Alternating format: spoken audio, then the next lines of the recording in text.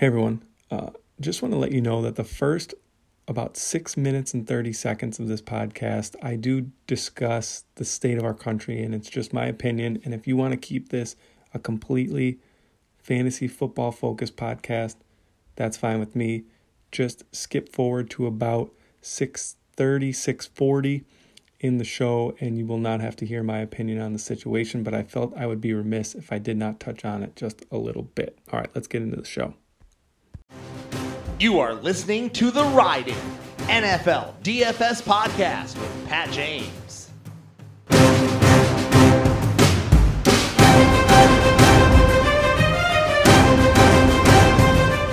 Welcome everybody to the Ride In NFL DFS podcast. Today we are going to talk rounds 5 through 8, best ball targets and fades. However, I first do want to touch on everything that's happening in the world. I feel like I would be remiss if I just, kept cranking out best ball podcasts and didn't mention it like it wasn't happening, because when you think about it, that is the problem. Too many people ignoring the systemic issues that we have in our country. And, I agree. It's wild. It's crazy. But I'll be honest, I feel like it's predictable. I can't speak for what it's like to be black in America. I've never felt those feelings doing routine activities during routine moments in my life, worrying about brutality or being profiled, etc. I can't speak to that because I don't know what it's like. But what I do know is that many different peaceful protests brought about no change. One great example of that is Colin Kaepernick kneeling during the anthem, basically blackballed out of the profession he was in. So honestly, this is just a last resort to get the attention of those who can affect change. And one thing that I always relate things back to my expertise and my experience, and as someone who's been a special education teacher for the last decade, when something like this happens, when a student is absolutely out of control and, is assaulting other students or has some type of tantrum, the focus needs to be on the antecedent, not the behavior.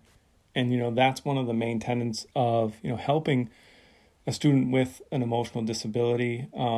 It's addressing the function of their behavior, right? You don't discipline what it is that caused them to have a tantrum or to clear a desk or flip a desk or slam a door or punch a kid.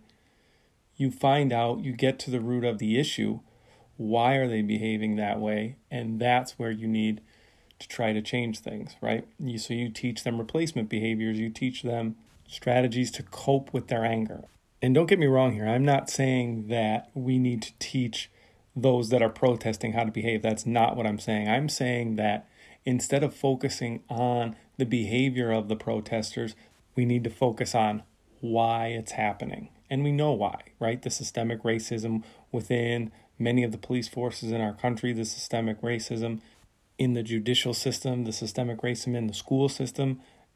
I teach a professional development course on managing behavior in school communities. And one of the things that we talk about right off the bat is implicit bias. Most of the teachers that take this course, don't think that they are partial to a specific race, religion, creed, whatever. And what, a lot of them need to learn or need to hear from myself and the person that I co-teach this professional development class is that, most likely you are not consciously partial to a race, a religion, a minority group, etc. The issue comes in implicit bias, when you have to make snap decisions, because there are a lot of factors that don't come into play when you're making a snap decision, right? A student throws a pencil across the room. You catch a student looking at another student's paper. You're going to make a snap decision in that moment. Or, you see a student having a intense verbal altercation that looks like it's going to come to blows.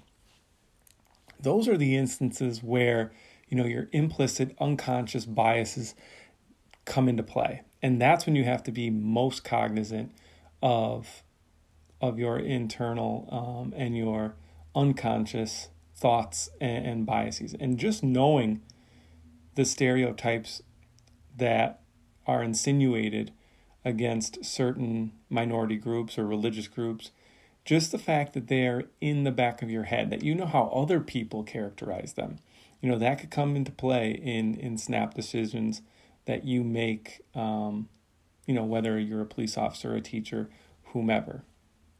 So I think one of the real changes that we need to make is on those implicit thoughts that everyone has, and the quick, thoughtless decisions that we have to make. We have to train ourselves to be more impartial with those. So yes, it is terrible that cities are being burned to the ground, and there are definitely bad apples on the streets right now. But the overall message is clear, and we should have listened sooner. So maybe this will start some real change in this country, because it sure has gotten everyone's attention. Okay, on to the football portion of our podcast. First, be sure to rate and review the podcast. Leave your Twitter handle or some way to reach you in the description. I will have giveaways going on. I don't want to give it away, but I'm hoping to have probably one of the coolest giveaways that you could have on a podcast. And I don't want to give it away because I'm not 100% sure I can make it happen yet. So I don't want to get anybody's hopes up. But rate, review, and I'll put you in a drawing to win one of the coolest fantasy football prizes possible. Additionally, drafters.com, still crushing drafts over there. I absolutely love the platform. It's basically taken over as draft for me. I love the interface. I love the settings. You can even create leagues with custom settings to invite your friends. You can make it 2 QB, 10 flex, whatever. And I just think that's a pretty cool feature. If you decide to go over there and join, deposit using the promo code PAT, and you will get a 50% deposit bonus over on drafters.com. All right, rounds 5 through 8 today. Best ball, targets, and fades. In round 5, I love myself some DK Metcalf. It pains me a bit that DK is on the Seahawks, a team that loves to run, that doesn't let really Russell Wilson unleash much at all unless they are in a negative game script. But I do love targeting players who look like they're about to have a breakout year. As a rookie, Metcalf flashed in the last part of the season. He had 6+ catches in 5 of his last 7 games and basically took over as the alpha wide receiver on the Seahawks. And I also love the fact that Russ's scrambling upside and his ability to break the pocket, break contain, and keep a play alive, I think that absolutely helps DK Metcalf in the red zone, because who's Russ going to look for? He's going to look, once he breaks out of there, he's scrambling around, turning, flipping. He's probably going to throw the ball up to DK Metcalf. Now, maybe if they're maybe if they're 70 yards away from the end zone, maybe he fires one to Tyler Lockett, but down close, when he's scrambling around trying to make a play, he's going to lob that ball up to where DK can go over defenders and get it. I love DK Metcalf in round 5. My fade in round 5 is going to be Raheem Mostert. There's a lot of competition for carries in the 49ers backfield. And personally, I like Mostert. If he falls a little bit throughout the summer, I will definitely start picking up a little bit of Raheem Mostert. But, he profiles as someone who could be a really productive fantasy back. But the 49ers' usage of RBs is just worrisome. Tevin Coleman, Jeff Wilson, Jerick McKinnon. You don't know how these guys are going to be trotted out there on a week-to-week basis. Tevin Coleman, everybody thought he was going to be the savior last year. So, Jerick McKinnon has got a huge contract, unfortunately got hurt. If he comes back to any picture of health, I think he gets in on the action too. So I just think round 5, I would much rather target DK Metcalf or a receiver in round 5 and have gotten my running back 1 and 2 before this point in the draft. In round 6, I am infatuated with Raheem Mostert's teammate Deebo Samuel. I think he's going to take a leap forward in the second year, just like DK Metcalf, and he is going to be the top pass catcher on this 49ers offense. Tremendous run after catch ability. I love targeting guys that can turn those slants into 60-yard touchdowns. He led the 49ers in wide receiver targets last year. I don't think that changes. He gets rushes out of the backfield, and it's an opportunity cost thing for me, right? I mean, would you rather, when I sit down and I look at these lineups, and I know there is merit to building, wide receiver heavy teams in the first few rounds, if you can hit on some late round running backs. This year, I just feel so much more confident in the running backs that are coming off the board because I don't feel confident in the ones that are coming off the board in the 5th and 6th round. For instance, Marlon Mack. I mean, relatively low PPR value. He's going right around where Deebo Samuel is. So if I told you, let's look at rounds 1, 2, 5, and 6. Would you rather go Michael Thomas, Chris Godwin, Raheem Mostert, Marlon Mack, or would you rather go Alvin Kamara, Austin Eckler, Deebo Samuel, DK Metcalf? For me, there's no contest in that. I love the early round running backs, and I love these wide receivers in the mid-round. There are years where I don't think it's plausible. There are years where I actually love the running backs that are going in rounds 4 through 7, and then I will, change my strategy.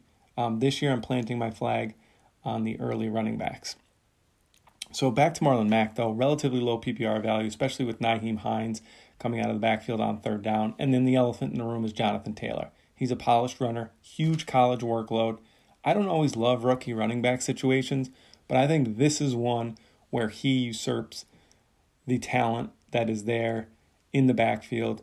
Like, Cam Akers. I think Cam Akers is going to take over pretty quickly in St. Louis. I think Taylor's going to take over pretty quickly in Indy. And then guys like J.K. Dobbins and Clyde Edwards-Helaire, I think, may have to wait a year before they get a stranglehold on their respective backfields. In round 7, this is a perfect example of best ball in a nutshell. Will the Thrill Fuller. Hopkins is out of there, right? So right off the bat, there's like 150 targets up for grabs. Deshaun Watson is one of my favorite quarterbacks in the entire league. I think the absence of Hopkins does ding him a little bit, but I still think that he's going to have boom or bust weeks, just like Will Fuller. Will Fuller is going to have 5-6 weeks where he puts up a solid fantasy score, and then he's going to have like 2, 3, 4 weeks where he just blows the doors off of it and has like a 30-burger, 40-burger. And then there's going to be weeks where he probably is either injured or has like 5 fantasy points. But that's okay because he won't be in your lineup those weeks. Then you have a guy like Jarvis Landry, right? He's coming off injury. He's my fade in round 7. He's more of a possession receiver, although in Cleveland he was being targeted downfield a bit more. But, Landry's a guy that you can definitely count on for 5 for 50, but he's not going to have those 30, 40, 50-point weeks at the frequency of a Will Fuller. So that's just best ball in a nutshell right there. I would rather a guy like Will Fuller who's either going to add 20, 30 points to my rotisserie score at the end of the year, or he's not even going to be in the lineup. Whereas Jarvis Landry's going to maybe crack the lineup more, but with only 10 to 15 PPR fantasy points. And then in round 8, I like pulling the trigger on my first quarterback in round 8, and I've been getting a lot of Matt Ryan. Number one, I love Dirk Koetter as a coordinator for quarterbacks, and I love pairing Ryan with Calvin Ridley, who was one of my favorite targets in round 4. Obviously, also Julio Jones is there. I think Hayden Hurst has a breakout year. They've upgraded at running back, I think. Todd Gurley, Devonta Freeman, maybe some people disagree with me there, but I think Gurley's a good enough receiving running back that there won't be much dip there. And then, Atlanta should be in one of the more pass-heavy teams considering projected game scripts and their offensive scheme. So I really like Matt Ryan there. If I don't get him, Matt Ryan is like the last quarterback that I feel comfortable with if I'm only going to draft 2 quarterbacks, right? And then maybe a round or 2 later, I'll pick up a Matt Stafford. I'm fine with rolling out the 2 Matts for the entire season. If I don't get Ryan and then I have to grab my first quarterback a little bit later, I'm probably going with 3 in that instance. My build will probably change. I'll probably go with 3 quarterbacks, 3 guys like, a Teddy Bridgewater, Matt Stafford, Kirk Cousins trio, something like that. And then this one's pretty easy for me. The fade in round 8 is when the first defense is coming off the board. Please, guys, I know this is something that, you are well aware of, but defense is not sticky. Defensive fantasy points, just in general, are not something that's sticky year over year. The top defenses usually turn over like crazy. We saw it last year. The 49ers had been pretty poor defensively up until last year, maybe glimpses of it the year before. But, the defense is a position that's never going to give you a 0 most likely, because it's not like a player that is going to potentially get injured or suspended. So defenses are always going to be contributing at least a few points in that slot. All right, that will do it. A quick recap. In round 5, I am targeting DK Metcalf, fading Raheem Mostert. In round 6, I am targeting Raheem Mostert's teammate Deebo Samuel, but fading Marlon Mack.